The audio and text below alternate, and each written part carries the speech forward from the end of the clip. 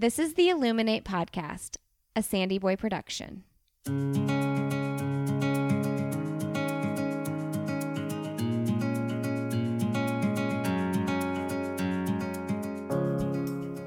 Each week on the Illuminate Podcast, the hosts will bring you insightful conversations and stories of people who are illuminating their own lives through their business, work, community, family, and world.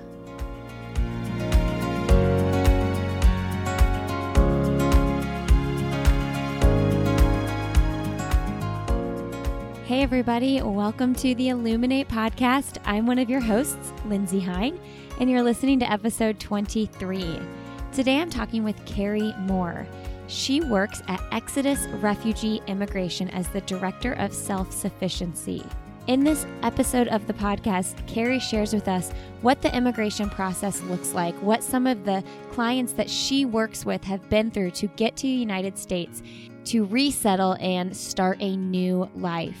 Kari also shares with us in this episode ways we can get involved and support refugees in our country and help them resettle here in America. We also talk about kids and raising our kids to be includers and just keeping them a part of the conversation and exposing them to situations and people who are different from them. I really walked away feeling encouraged to empower my kids to learn and grow and step outside of their comfort zone and to welcome people into their lives and our lives, the lives of our family, with open arms. I'm so thankful to have been born in a country where we have so much freedom, and I just want to make sure I recognize on a daily basis and I make sure my kids know on a daily basis how much privilege we have to have just been born here in this country, and welcoming refugees into this country is really important. And I hope that everybody listening here today gets a little bit of inspiration and maybe reaches out to their local welcome center or organization like Exodus Refugee Immigration to see what you can do to help people resettling here in our country. Hey, if you are enjoying this podcast, please consider leaving a rating and review on iTunes or wherever you listen to podcasts. We're really trying to get the word out about this show, and that's one of the best ways you can help us do that. Make sure you check out the other podcasts in the Sandy Boy Productions network. We've got I'll Have Another with Lindsay Hine and the Up and Running podcast. Links to everything Kari and I talk about in this episode will be in the show notes at theilluminatepodcast.com. Make sure you're following us over on Instagram. We are the Illuminate Podcast over there. All right, friends, I really hope you enjoy my conversation with Kari Moore. All right, well, today on the Illuminate Podcast, I'm sitting with Kari Moore at Exodus Refugee Immigration. Welcome to the podcast, Kari. Thank you so much for having me, Lindsay. It's really fun to chat with you. Okay, so Kari and I first met years ago when I coached a running program here in Indianapolis, and we've kind of kept in touch online since then. Mm-hmm. Made her run a couple half marathons first. Yes. Well, and I have Lindsay to thank for my marathon PR because you coached me. I was trying to run a sub-4 marathon and you got me there. So I will always be grateful for that. Oh, well, what about the 1 year though? Well, yes. Oh my gosh. Oh, so the story. Tell everybody the story. Oh my gosh. Yeah. So the story about that is I had trained with Lindsay to try to run this marathon and did 4 months of training. I was doing all this speed work, all this intense stuff that you had me doing. And then I was running the Monumental. I think this was 2015. And I got to the start of the race, and it was a really cold, windy day. So I went just past the starting line. I was on literally my 10th step. And there was a plastic bag that blew across the course. And I got my foot caught in it and I fell. I dislocated my shoulder. I had to go to the ER. I couldn't run the race. My gosh. And after all that training and then not being able to run it. So that was awful. But credit to Monumental. They gave me a free entry for the next year. And nice. I just did your training plan all over again and did it all the next year. But yeah, that was a bummer. Patience. Sometimes things don't work out like you plan. But yeah. That's a lot of patience to go. I mean, you went through the entire training cycle. I did. You're there. You're prepared. Yes. You're you already worked through all, because the mental morning nerves of a marathon. Yes. You put that time in the night before. Yes. And I had like all my little like mantras in my head of like, okay, this is what I'm going to do at this mile and this mile and this mile. I was like really on it and really ready. And then it all fell apart. So. Oh, well, this is a lesson for everybody listening that things don't always go as planned. And if you persevere, you can come back and you can still run that sub-4 marathon or whatever the goal is. Right. Exactly. Don't give up. Yeah.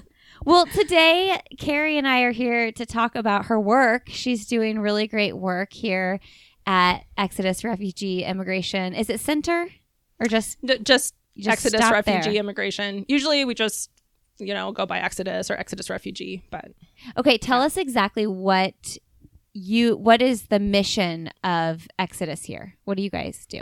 Yeah, so Exodus is a nonprofit agency, and our mission is to provide services to refugees in Indiana to help them build self-sufficient lives here in our state.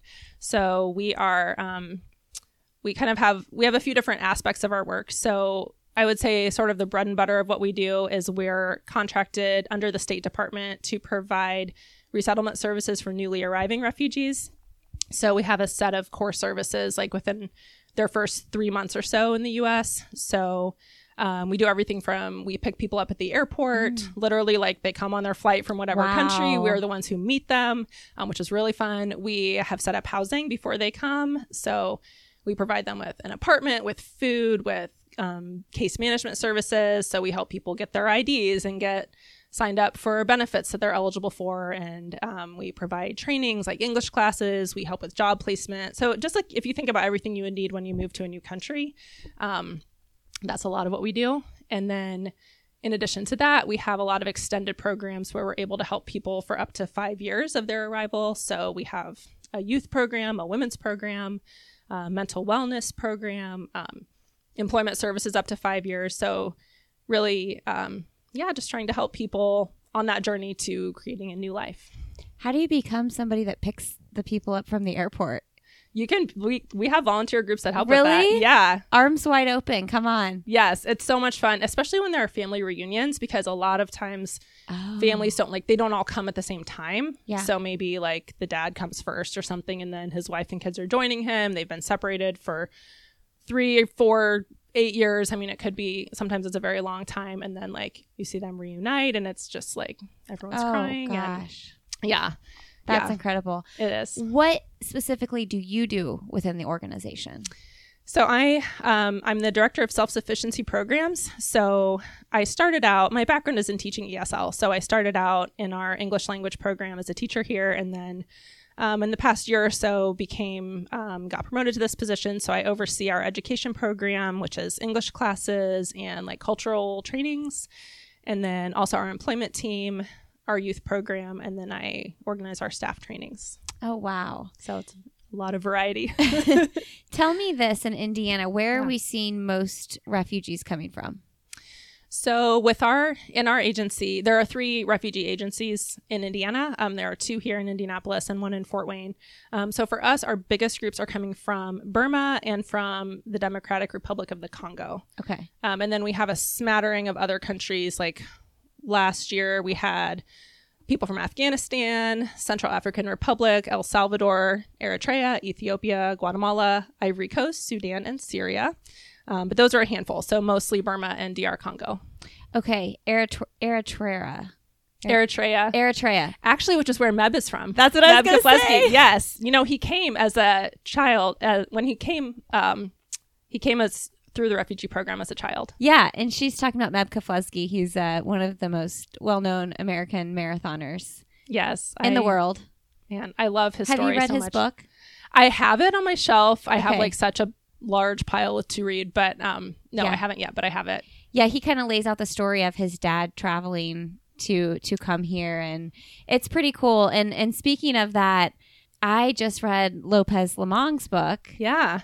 So he's from South Sudan, and he was a lost boy. He got picked up by the rebel armies, and he ended up escaping, and he lived in a refugee camp in Kenya for 10 years. Wow. And then he had the opportunity to write a letter and get this scholarship to come over to the United States. Wow. Yeah, ends up running in college, runs professionally, and now he does a lot of work trying to help people in his home country. But reading that story, it kind of was a serendipitous time that I just read that book and now I'm sitting here with you. Yeah. Because he talks so much about the pride that he has being an American. He's an American citizen now. But also obviously so much love for his home country as well. And just how grateful and thankful he is to be able to be an American citizen. Yeah. His process was probably a lot different than some of the people that you're working with. I mean, he was 16. He wrote a letter. And there was like a couple thousand boys and girls who got accepted into this program. And he didn't even speak English, didn't know how to write in English. And he had to just find different older kids at the camp to figure out how to translate to English to write this letter. It's a really powerful story if anybody hasn't read it. But thinking through his story and how he came here, just gosh, the dangerous situation that he fled from to get here. I would love it if you could kind of explain what it might look like for a refugee to actually get here. Yeah, that is such a great question. And so I think starting out by just defining like what is a refugee, since there are so many, there's just a lot of information out there and people kind of get grouped together. So there is actually like a legal definition of a refugee. So a refugee is somebody who has fled their home country because of war or, persecution, injustice of some kind. And they have like crossed a border into another country, and then they have an opportunity to register with the United Nations High Commissioner for Refugees, which is the international body that oversees refugees. So they can kind of apply for refugee status. And then they have to demonstrate like that they've, kind of their situation, that they would qualify as a refugee. And then from there, people can apply to be resettled into a third country. Okay. So just for a little perspective, there are 68 million people forcibly displaced around the world. Wow. Which really is a crazy number. Actually, 1 in 113 people on Earth are displaced from their home. Wow. Which is staggering. Like when you think about 1 out of almost 100, 1 out of 113. So of those, like 40 million of those are internally displaced people, meaning they're within their own country. 25 million are refugees, meaning they've like crossed into another country. So once people do that, they can apply through the UN, as I said, to be resettled to another country. Less than 1% of refugees ever are actually resettled. So it's a tiny number. Like out of the people in need, there are very few people who actually ever make it like to the US or another country that accepts refugees. But the process involves like background checks, security checks, medical screenings, all kinds of deep background information about people. So it's just a really long process. And not a lot of people actually end up being approved for it. So basically, yes, there's this whole application process. And then, yes, kind of if you're one of the lucky ones, you might be resettled into another country like the US. Yeah, I oftentimes think about it. It's like, can you imagine if that was your world you were living in, where there was literally war in your backyard and you were trying to just get your kids to a safe place? I know.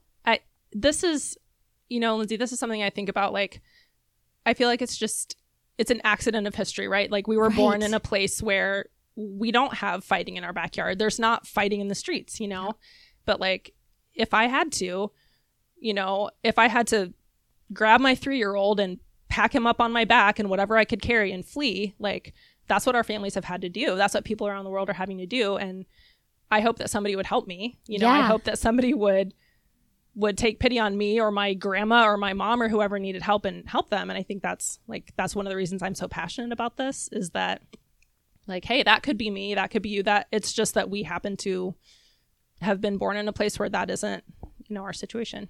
I know. I'm like, how did this work out for me this way?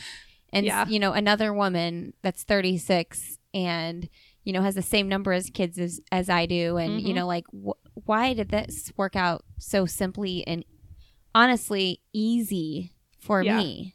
I know. It's really humbling. Yeah. And it's like, oh, I get worried about whatever problem in my life. And not that those things aren't important, but like working with our clients every day, I'm like, I've had a lot of privileges in my life. Yeah. And so it helps me keep things in perspective for sure. I know, me being stressed about the gas company being at my house this morning.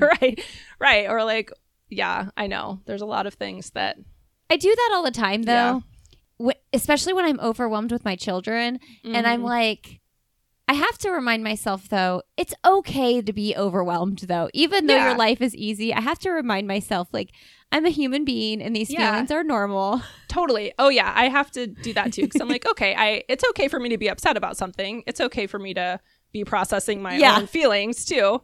But yeah, for sure. Okay, so I'm curious as, you know, I think a lot of people are interested in helping and interested in being involved and being a good neighbor and a good American citizen, welcoming people who need safety and a home here. But we're just stuck with, well, I'm going to be nice to everybody, but what can I actually do? Right. Yeah. I'm so glad you asked this. I think it's so important. I mean, I think when you said you're going to be nice to everybody, I think that's actually like a really good start, is just to be friendly, to be welcoming, to be patient. Like if you run into somebody maybe who doesn't speak English as a first language, just like being kind to them, being patient with them if they're trying to communicate, you know, with you. And I think it's really great because our clients talk about like how they feel welcome in our community, which makes me so happy. Yeah. Like that's what I hope that they're finding.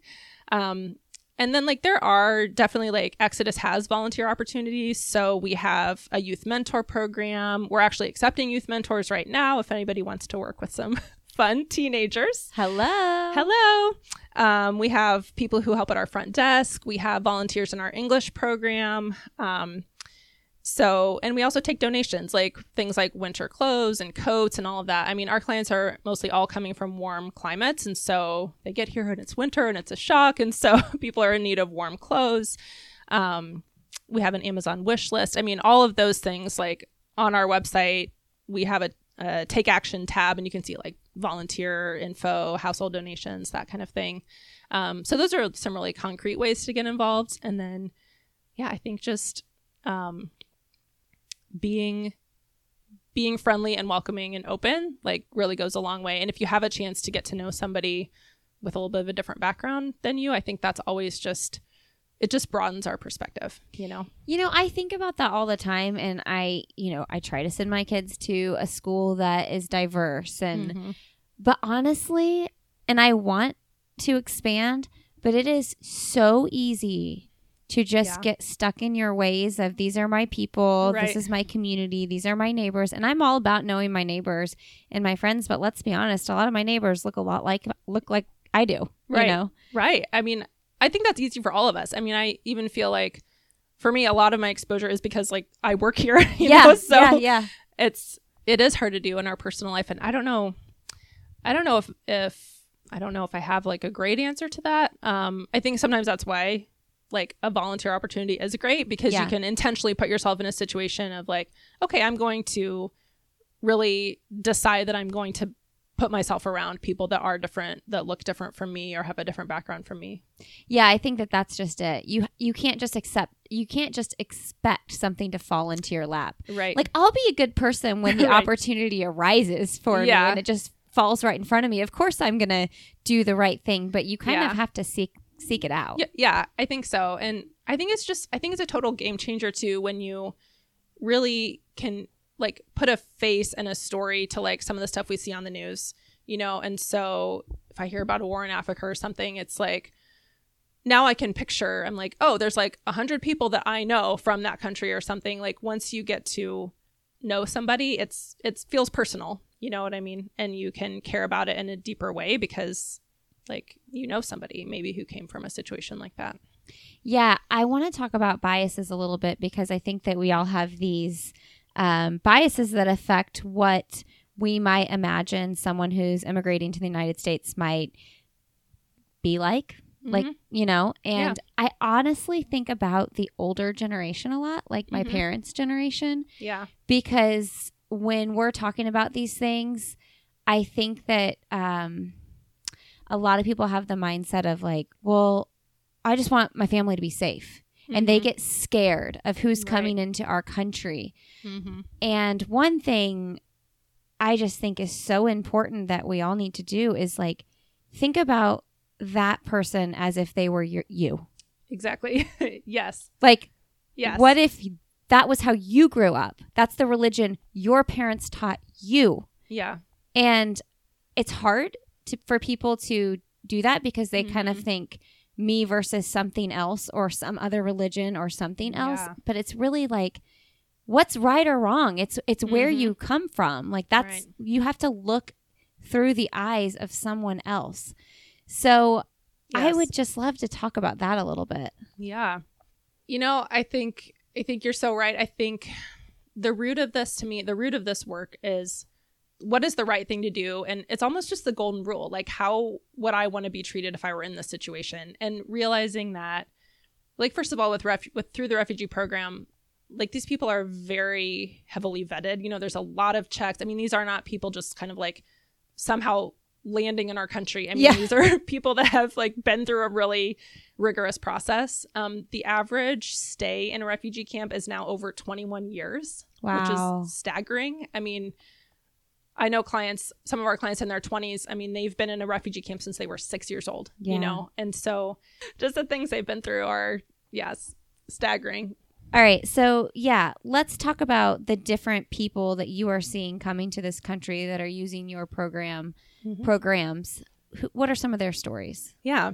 You know, we have so many different, I guess, types of clients or clients that come through. So everything from, like, we have a lot of families. We have a lot of families with young children. We have single moms with several children. We have single people. We have old people. I recently did an assessment with a client who's 85 years old. Nice. Actually, the elderly clients are my very favorite. Oh, I bet. They're a hoot. They just tell you exactly what they think, which I love. They're like, I'm old. I can say what I want. I'm like, yes, you can. I got max 20 years left. Yeah. I'm saying it all. Oh, yeah, for sure. So it's really, I think it's just normal people. I think that's what I would say is, like, refugees are people who, like, they've experienced something horrible that has displaced them, but their families, like your family or my family, you know, and they're people who are in search of a safe place to just restart their lives. And so people come here, they get jobs, they buy homes eventually, and so they become members of the community. What is going on as far as, I listened to a podcast recently that said a couple years ago we were accepting as many as 100,000 refugees into this country, and now it's way down. So can you talk about that a little bit? Yeah, sure. So I know I talked a little bit about the process of how people get approved to be resettled, but really the number of refugees that are allowed into the country is determined each year by the president. And so just for a little bit of background, the U.S. refugee resettlement program was, like, formally established in 1980. Okay. Interesting. So I think there was some informal things happening before then, like kind of since World War II, but it became more standardized in 1980. Okay. Kind of more professionalized, I guess. And we've had about 3 million, the U.S. has welcomed about 3 million refugees since that time total.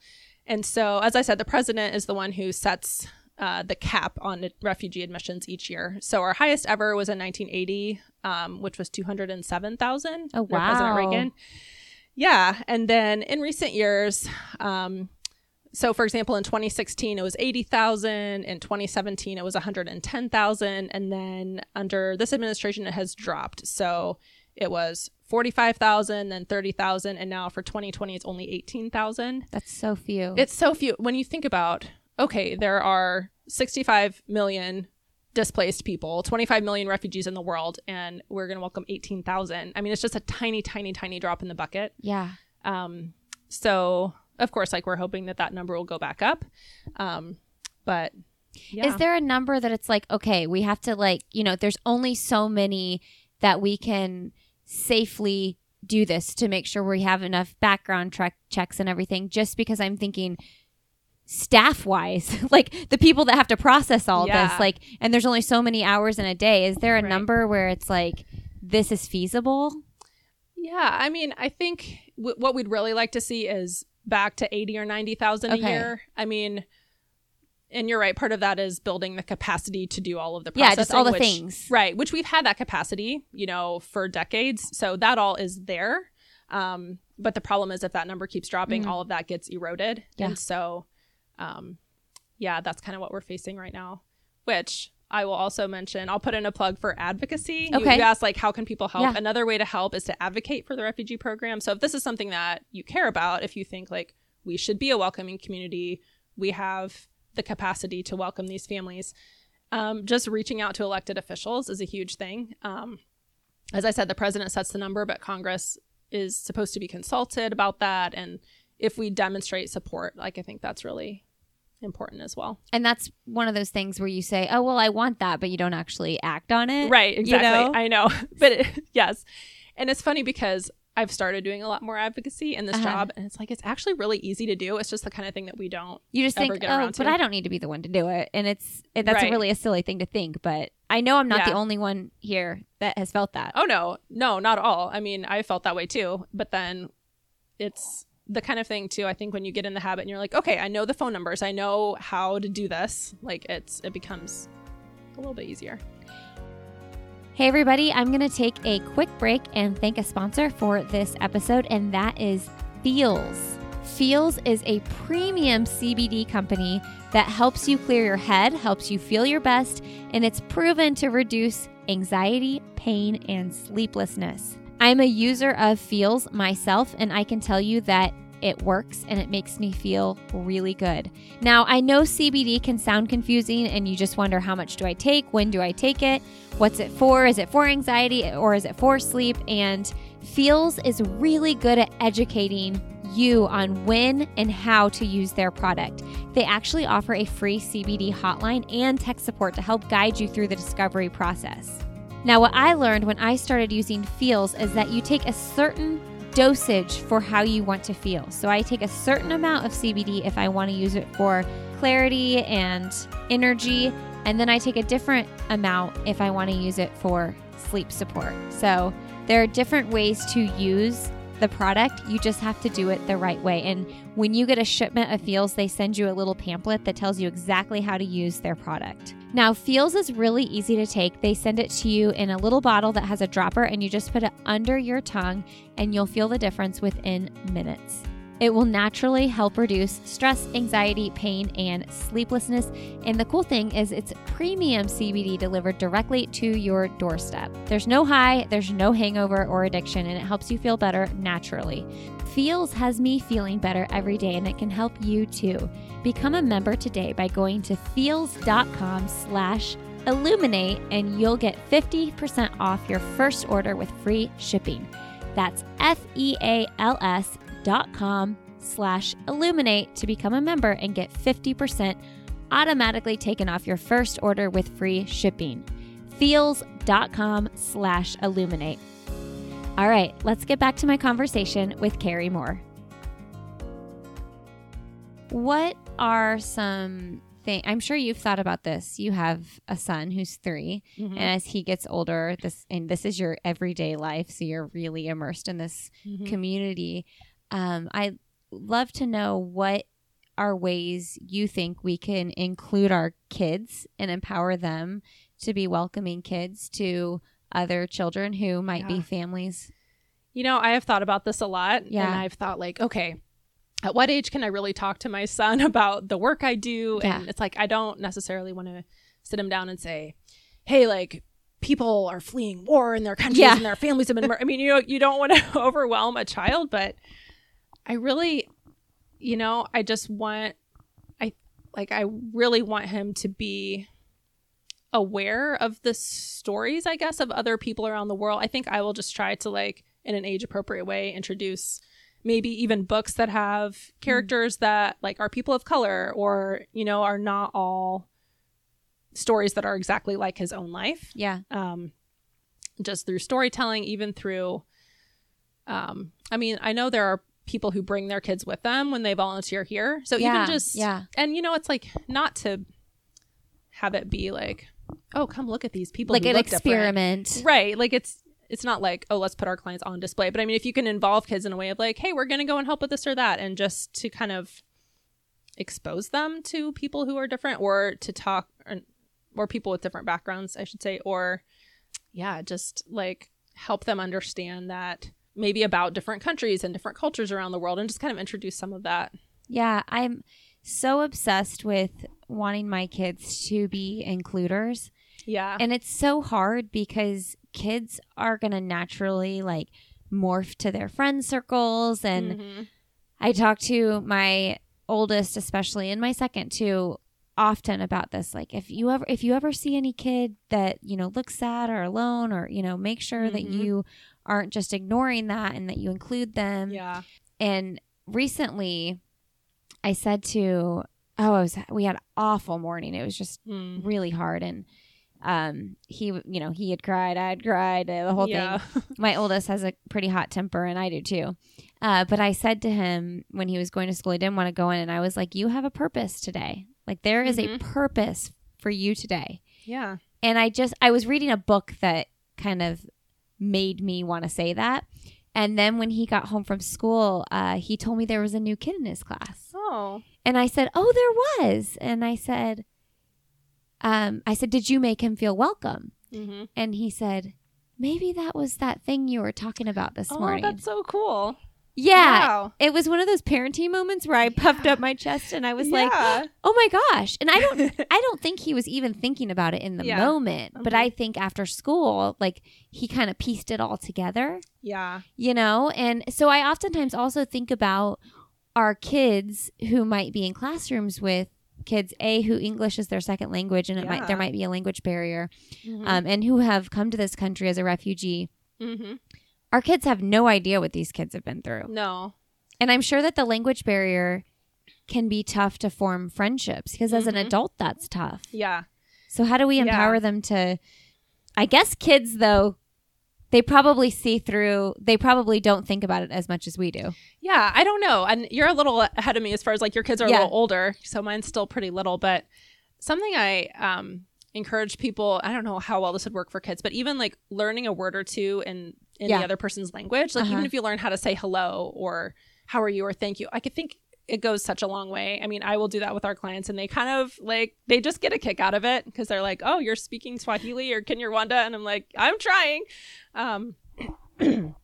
But yeah, I think definitely encouraging them to be welcoming. And I think just my really big message for the world is like, there is room for everybody at the table. We need a big table where everybody's welcome. Like there is room, there's space for everyone. And I think if we can help our kids to, like you said, be includers, or even find things that they have in common. Maybe they both like to play soccer, or they both, you know, they can play together, or they can be encouraged to, like you said, if they see a kid sitting alone, like, hey, come play with me, like that kind of thing, I think is amazing.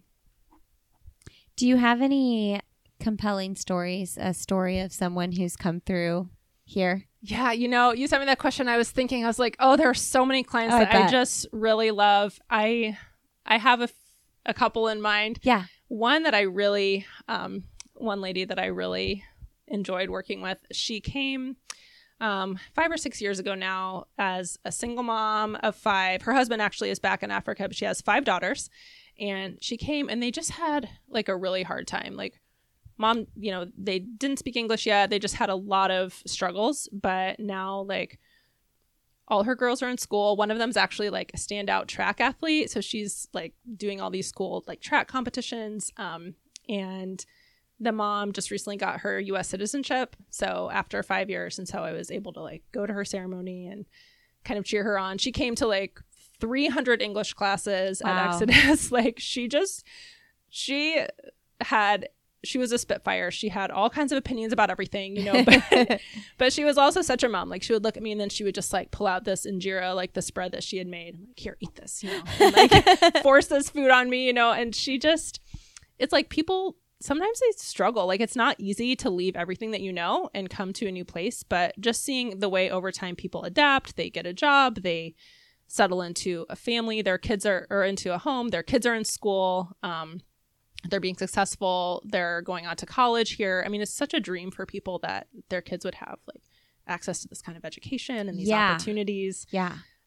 Education, huge. Yeah. And like, if I could talk a little bit about one of my favorite things that I do here is that I teach a literacy class.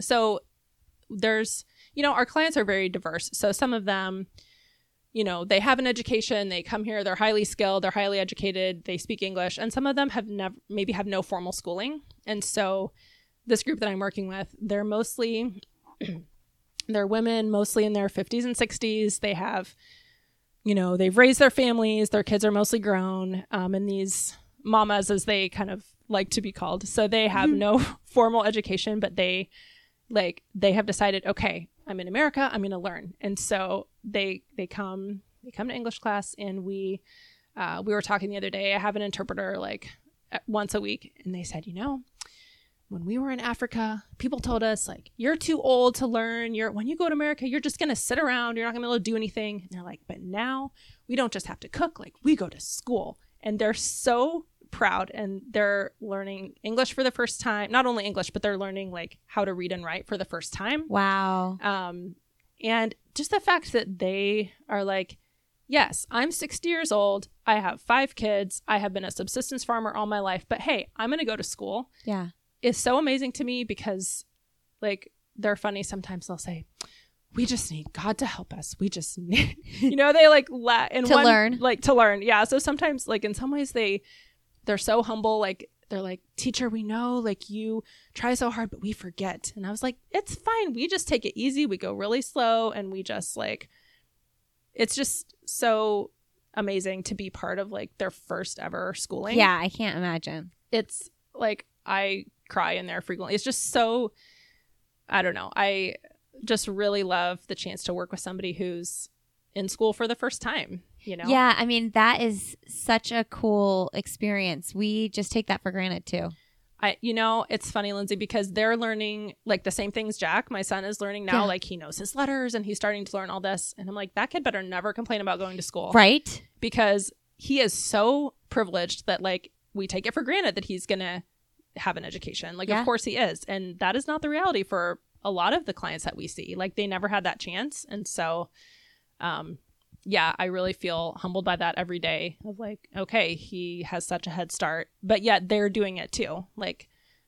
They're now really they could just sit home, but no, they come here every day, and they're working hard, and it's really fun to work with them. Yeah. I think a lot of us parents pull the don't waste food card, because not everybody in the world has enough to eat. Right. But we probably overlook the education piece a lot, just because it's our everyday life. Right. Of course your kids you don't need them to work so that you can keep a roof over your head. Right. And around the world, so many people are their kids maybe have a little bit of school, and then they get pulled out because they have to help support the family. So I can't imagine showing up in a country where I don't know the language and don't just have no clue what to do. And I know that's what you guys are here for. Mm-hmm. But talk about those barriers that people have when they get here. I mean, it's hard to get a job when you don't have barriers. Yes. That's so true. So you're right. People show up. It's here they are at the airport, and some people are joining family that are already here, and some people, which helps, but some people are not. So I would say the main barriers that people face, definitely the language. Mm-hmm. So some people speak English, but the majority of our clients don't, or maybe just very basic English. So there's a language barrier. There's a transportation barrier. Yeah. So when we set up housing, we are always putting people on bus lines so that they have access to public transportation, which Indigo has made so many improvements, which is really awesome. But it still often takes people an hour from wherever they live, even to get to our office, which is downtown. So transportation is a barrier. And then just a lack of work history in the U.S. So people are starting in entry level positions. So even if they have experience overseas, it generally doesn't really translate. So I think that's a lot of what we are doing, is providing those English classes. We have a 2-day cultural orientation that everybody goes through. Our employment team is our biggest team here. So we have a lot of people working on building relationships with employers who employ our clients. And then we really help people with, filling out a job application, going to an interview. We can provide initial transportation to their jobs if they're not on a bus line, until people find a carpool. And then we just provide a lot of supportive services. So interpretation to help people understand what are they supposed to be doing at the job, and understand the company policies and all those kinds of things. So our mission is that our clients will be self-sufficient.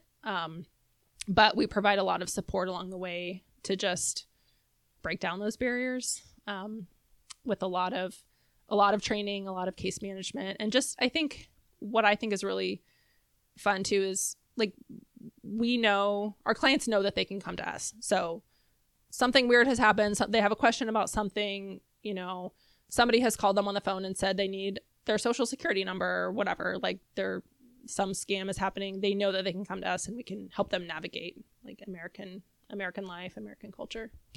So when a refugee comes to America, is there always a program like this to help with resettlement in every state?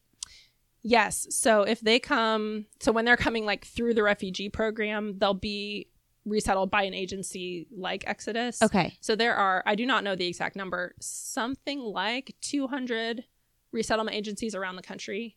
So there are, as I said, this is all like under the State Department, and then there are 9 national agencies under that, and then there are local agencies like ours that work under one of the 9. It's a lot of layers of bureaucracy.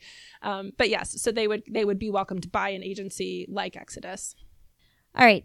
So another thing I'm curious about is we've talked about being, accepting and loving our neighbor and loving people who don't look like us and extending our circles beyond our community that's right next door to us. Mm-hmm. But how can we be loving and helpful while also respecting boundaries of a safe immigration process?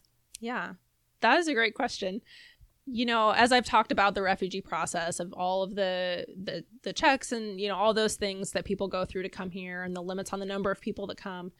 So that's one thing. But another thing, of course, that's happening is people kind of coming to the southern border and seeking asylum. And that's like very much in the news these days. So I think one thing to say about that is that is the proper way for people to seek asylum, is that there are a couple of ways that can happen. Like if somebody enters the country, let's say on a tourist visa or through a student visa or whatever, and then they can, once they get here, say, it's not safe for me to return home, and they can apply for asylum, which is a legal process they would have to go through. That would have to be approved, through the court system. Another way that people can do that is to come to the border and say, I'm not safe in my country. I'm seeking asylum in the United States. And that is a recognized proper way to approach that request. So, I think our hope is just that as a country, we could in good faith process those claims that rather than seeking to put up more restrictions and more boundaries and more barriers, that we could in good faith let people go through that process, and that we could really look at those claims and see like, okay, if these are legitimate claims, like we can grant asylum to these people. And then, Exodus does serve people who've been granted asylum. So many people are waiting for a long time to see if their claims are approved. Once they are, we can provide all the services to them that we provide to our other clients. But yeah, it's a hard thing right now because so many people are just in limbo for such a long time. And I think we would really advocate that the government do everything that it can and like mobilize resources to process those claims. Also continuing the refugee program. Sometimes people will say, well, we can't do both. We have always done both. Like we have always helped asylum seekers and refugees. So I think this idea that we can't do all of the things. I mean, of course we can't help every refugee in the world, but there's a lot that we could do for refugees and asylum seekers to serve both. I was thinking about this. Since the numbers are so down for how many that we're accepting right now, how many refugees we're accepting, I hope this doesn't come off wrong. Does it make your workload less because you have less people you're processing? I mean, we do have fewer new arrivals. Yeah. So in that sense, yes, it does a little bit. But we also, because we serve people up to 5 years, oh, sure, we do have a lot of extended programs or like privately funded programs where we're continuing to help people. But I mean, to be honest, we have had to lay staff off because we just, we don't have as many arrivals as we did. So the biggest numbers we ever had in 2016, we welcomed 947 people. And then it's kind of been dropping. So last year we welcomed 394. Okay. So, I mean, it's way down from what it was. And then this year, I think it'll be less than that. We really don't know yet exactly what our number will be, but, yeah, we have had some layoffs and just some Yeah, I think with the reduction in arrivals, in addition to having had to lay some staff off, it has also just forced us to kind of look at other services we can provide, what are extended ways that we can help people. And the fact is that there are thousands of refugees that we've welcomed in recent years that still need some support or that we can continue to provide services to. So, we're continuing to work with all those clients that have come, or many of those clients that have come in recent years as well. I'm curious, Kari, how did you become passionate about this for your career? Yeah, that's a great question. Ever since I was a kid, I have just been really interested in people and cultures and just different ways of life. It's just always kind of been something that interested me. And then when I was in college, I actually went to Thailand on a kind of a service trip where I was teaching English. And so I had traveled a little bit internationally before, but that was probably one of the first times that I really felt like, wow, I'm really out of my element. Like the Thai language is written, in a different script. Like everything is totally unfamiliar, and the only way that I survived is that there were people who helped me, and not at all to equate that with the refugee experience, because I was like, okay, I'm a university student traveling, like it's not the same situation, I realized, but it did give me a sense of like, I really need other people to be able to even navigate this world that I find myself in.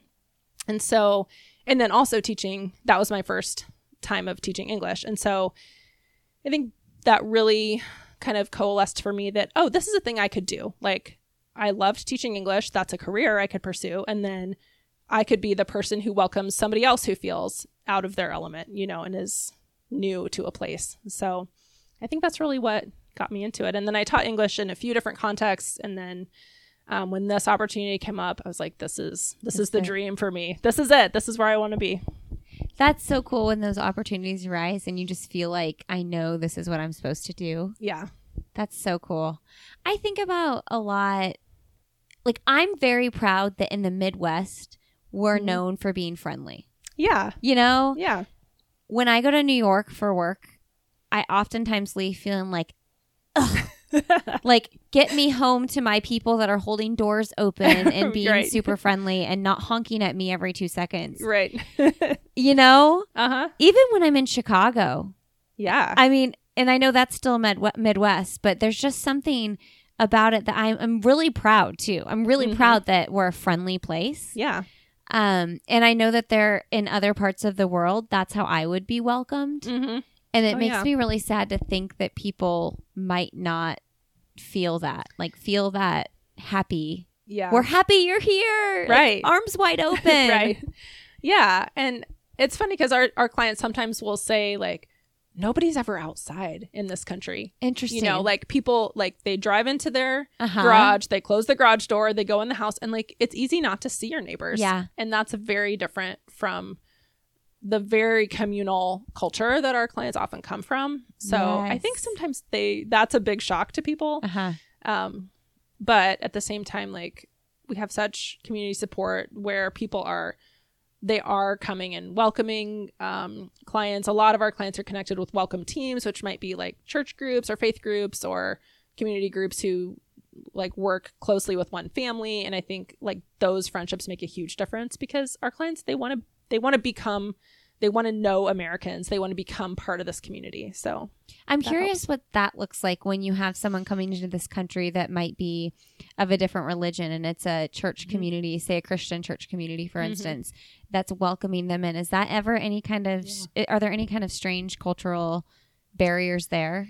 We do trainings with those groups ahead of time. Yeah. And one of the things we say, because I know our name could be misleading. We are a non-faith-based organization. So we welcome clients of all religions and no religion, et cetera. And so, but we have a lot of support from the faith community. So we will just say in our trainings, like, you're welcome to like invite the family you're working with out to do things, but, please respect their religious preferences. Yeah. Like, you're not supposed to be trying to change their religion or anything like that. And I think most people, their intention is not to truly proselytize. You're right, to truly help. But we do talk about that and just like how to respect each other's culture and religious beliefs and things like that. And I believe that too. I believe that probably most church groups and people in church groups really just have a heart to help people, and that's why they're doing it. Yeah, definitely. And without those church groups, you guys would probably have a lack of major volunteers, right? Totally. And resettlement has been like the faith community has been very tied into refugee resettlement from the beginning. I think even before it was kind of a more formalized process, like churches were like sponsoring families, and the church community has been involved for a long time, and we have some really strong partnerships. That's there. awesome. Yeah. That's so great. Mm-hmm. Okay, Kari, let's wrap this up a little bit. If I had one action item to do today or tomorrow or Monday. Okay, let's say Monday. Today's Friday. It's 4 p.m. on Friday. Right. Give me one action item for next week that I or my kids or my husband or we could do together, or I can do by myself, that I can do to support a refugee. That is an awesome question. Thank you. I mean, probably the fastest and easiest thing you could do is call your senator, call your congressman and say, I support refugee resettlement, and just make it known to them. Like, I support this program. I think that refugees make our community stronger. I want to continue to welcome them. That's sort of a quick and easy, so to speak. And then I think, are there ways that you can put yourself in a situation where you're going to meet somebody different from yourself and have a chance to even just say hello to them or to befriend someone? I always find that so hard because I'm like, where do I find these people? Right. Yeah. And that's my own fault because I'm in my circles. Yeah. No, I take my kids to school. I go to the Y. Right. It's not that easy to do, actually. I go co-work at my, like I find it really hard, and it's not impossible, but yeah, it's hard though. You're right. And I mean, as far as concrete actions, I mean, you can support a refugee by going to our website, click on our Amazon wish list, and, pick something in your budget and send it to support a refugee. I mean, like really concrete honestly, like things once like a month. that. Once a month, or something, like $15 once when a you're month. right, or your kids grow out of their coats. I mean, maybe you're handing them down to the next kid. I don't know, but like if they by the grow time out the of fourth them, one is through, that coat is probably done. Is garbage. But like, you're whoever you have winter clothes that you're not using, like drop them off at our office. Those can go to help refugees. Or if you own a business, like maybe you consider, could I employ refugees? Yeah, that's great. Just there are a lot of those little things I think people can do. Yeah, that's awesome. All right, Kari, who is someone who you find that is doing work that is illuminating? I really thought about this, and I thought about our clients and all of the amazing stuff they're doing. But I've talked about them already. So I actually want to talk about my friend Ginger Kazabutsky. So Ginger is kind of a teacher, soulmate of mine, and she volunteers. She teaches at ELS downtown, and then she volunteers with Immigrant Welcome Center. And she helped to head up a study where she did a huge survey of English language learners in Indianapolis and the different needs that they had, with support from the Lilly Endowment. Interviewed over 1,200 immigrants, not only refugees, but immigrants to the U.S., to Indianapolis. And what came out of that was the knowledge that 31% of the people she surveyed read at a grade 1 or below level in English. And there are often like not English classes for people that are at those beginning levels. And so kind of out of that study, and in collaboration with Exodus and some other organizations, we've started these study circles where teachers from around the city are coming together for professional development to learn like how to teach literacy skills to adults who don't have basic literacy yet. She's going to be bringing in a nationally renowned trainer in March to help develop teachers in this way. So I think she's just such a go-getter of seeing a need, like a gap in services, and then saying like, okay, I'm going to do a study and I'm going to find funding and I'm going to like I can be have the all one. This training. Yes. And so she really inspires me to not just accept like, okay, well, we just don't have services for these people, but like, okay, what can we do about this? So those people are really important. They are. I'm like, she has so much energy. I love it. I love to just learn from her and kind of help collaborate with what she's doing because she's amazing. I think a lot of people would look at that problem and think, well, what can I do? Exactly. I'm just going to keep doing my job and caring about my job, but that's a problem, and not addressing it. That's really cool. Yeah. Do you have a book recommendation? I do. So I love to read. Okay. Reading is probably my favorite hobby. Of course, running too. Yes. But reading. It's a little more relaxing. So one book I really want to recommend it's just called Refugee. Okay. By Alan Gratz, Gratz. It's a YA book, so it's a young adult novel. Oh. And it's like a really accessible, like I read it, it's still good for adults, but it's really a quick read, very accessible. And it's a story of 3 refugee kids.